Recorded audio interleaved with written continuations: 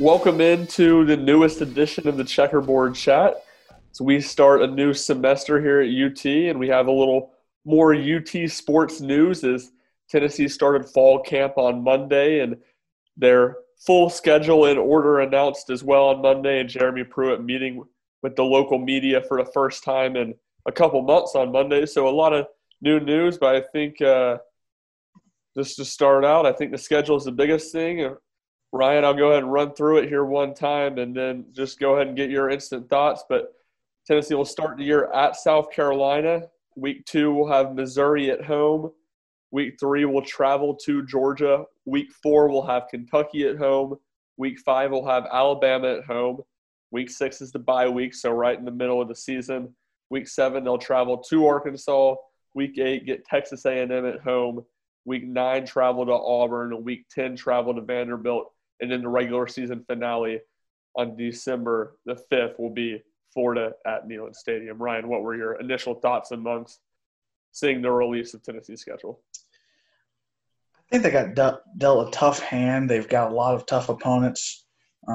You've got Texas A&M, Auburn were both, pretty stacked competition, both with a lot of experience in dealing with big games. I feel like this is the type of season that could go many ways. You've got a few teams that they should beat, like Missouri and Vanderbilt. But then you have South Carolina, Kentucky, who that could be a chance to slip up. As well as you'll have games like Auburn, Texas A&M, Alabama, Georgia, Florida. They're all going to be really tough games that Tennessee should have a shot to win, but it's definitely going to be a tall task to get that done. Yeah, I think certainly last week, or I guess a week and a half ago, when you saw who the two additional opponents would be, it wasn't the best draw for Tennessee, or I guess not the best decision from the SEC helping out Tennessee any, adding Texas A&M and Auburn. But I thought today, with the actual order of the games, I think it was overall pretty kind to Tennessee. You have two pretty winnable games at the start, and then that's one of the things that stood out the most. And then the big thing to me is moving forward into the last game. That's something Philip Fulmer has wanted to do for 20 years, going back to in the 90s when that was the marquee game every year in the league. And that game's just been played on the last week once in 2001 due to 9/11. That game got postponed and Tennessee won in a game that was for the SEC East. So I think while Tennessee got a bad draw on who they picked up, they certainly got some wins, I think, in how the schedule particularly laid out. Not a ton of really hard games back-to-back. I guess Texas A&M and Auburn would be the only two where you have that. And in a 10-game schedule, when you're playing 5 or 6 pretty strong teams, you're not going to get too much better than that, I don't think. Yeah, one thing that stood out to me, actually two things. So for Georgia and Alabama, they have that huge marquee game on the 17th. That's smack dab in between when Georgia and Alabama are playing. So when they're coming to that Georgia game that week before, there's obviously a chance for Georgia to kind of look forward to, maybe get caught looking towards that Alabama game, maybe get caught by Tennessee there. And then Alabama, of course, coming the week after, it was Sylvester Croom told a story from Bear Bryant. If the team you play wins the next week, it means you didn't hit them hard enough. So that's going to be a hard-hitting game, and they're going to get lucky to play Alabama that game week right after.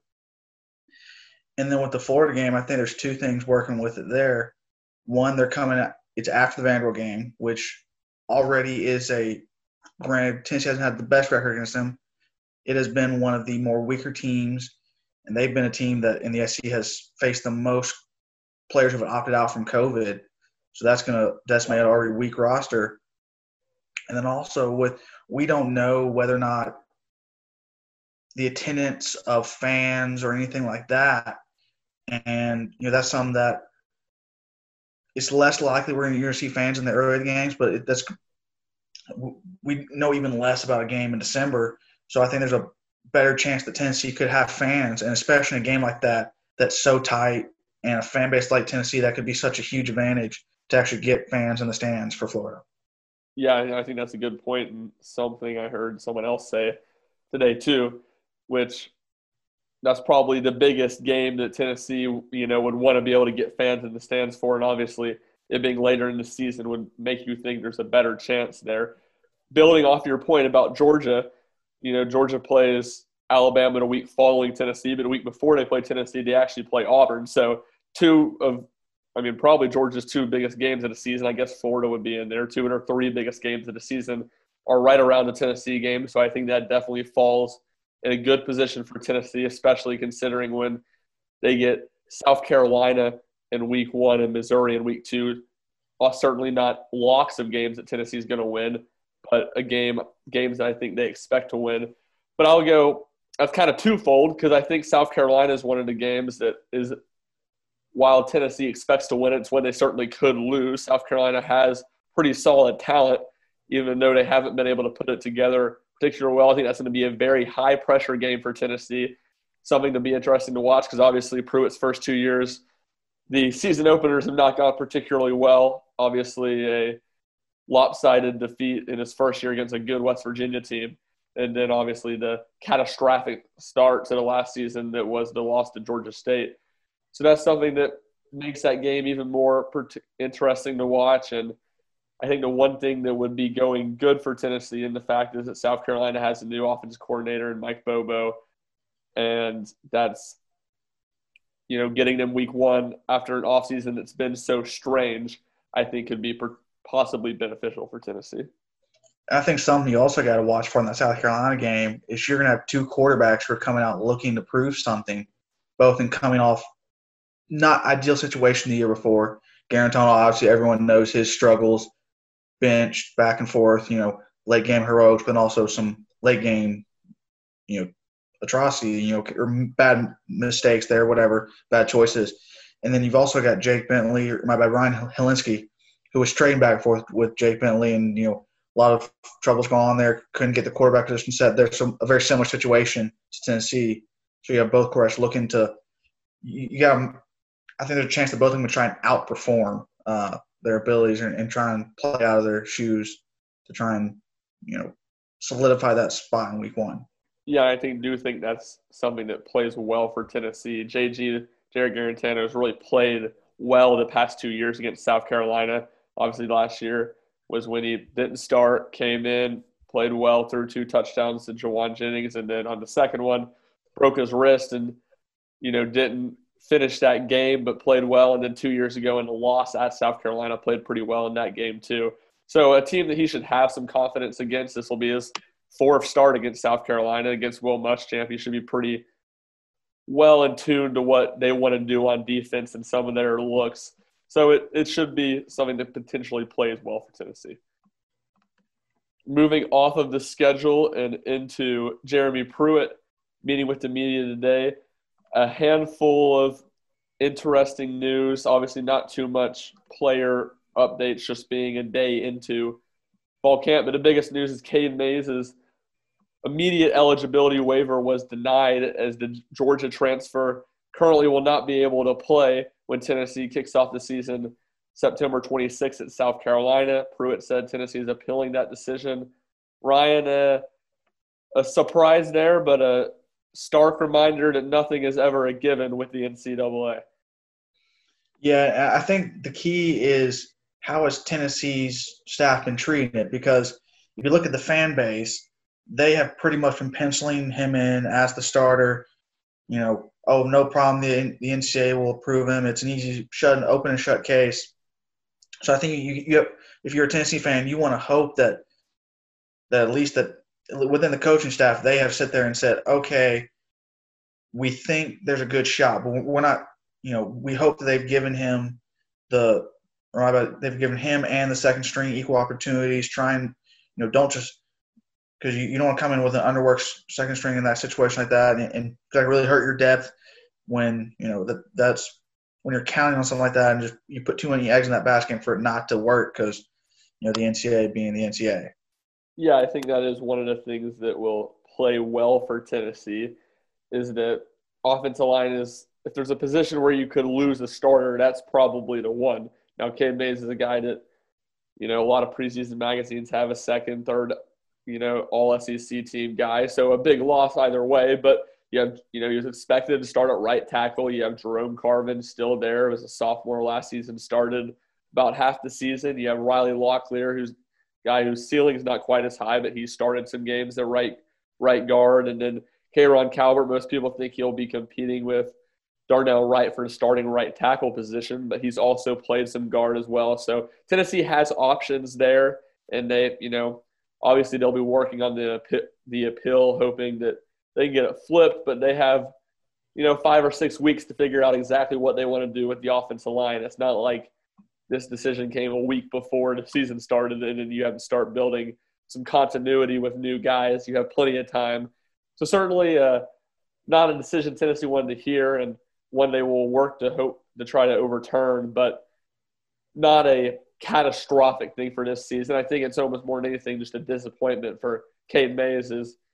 I think his plan was to come play 1 year at Tennessee and to go to the NFL. We'll see how things change now if he doesn't play this season. Ryan, anything else? What else from Pruitt's press conference today stood out to you? I mean, just again, that they're dealing with a lot of the same things that everyone else is dealing with. How to come up with the right testing protocols and quarantine protocols, and dealing with the lack of spring practice and adjusting that. But I think that generally, like every other team, you watch our Knox, they're just ready to go out and play some ball. Like we've had all this time of uncertainty. Let's just get back to the one thing we know. Let's go play football. Get this season out of the way. Yeah, I agree with that. And one thing that I thought was interesting and didn't necessarily know is Pruitt's, the OTAs they were able to start doing in, pretty early in July. Pruitt's, kind of pushed back the notion that they've been doing that for a couple of weeks now, saying that they didn't start right after the 4th of July. They had all the players come back after the 4th, had 8 days off around the 4th of July, and then had some positive tests after that. So they were a little slow in getting things going on that front. So that was certainly interesting. They may not be quite as far along on some install stuff, but they still have 5 days before they put on the full pads that they'll be able to continue to do that.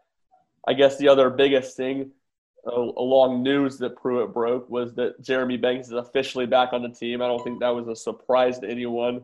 He'd been still enrolled at UT and pretty publicly around Knoxville the past couple months since his removal from the Tennessee football team, but certainly a move that gives Tennessee some depth and options at inside linebacker, and one that you see Pruitt giving a little more, another second chance situation, similarly that he did to Jawan Jennings when he first got to Tennessee.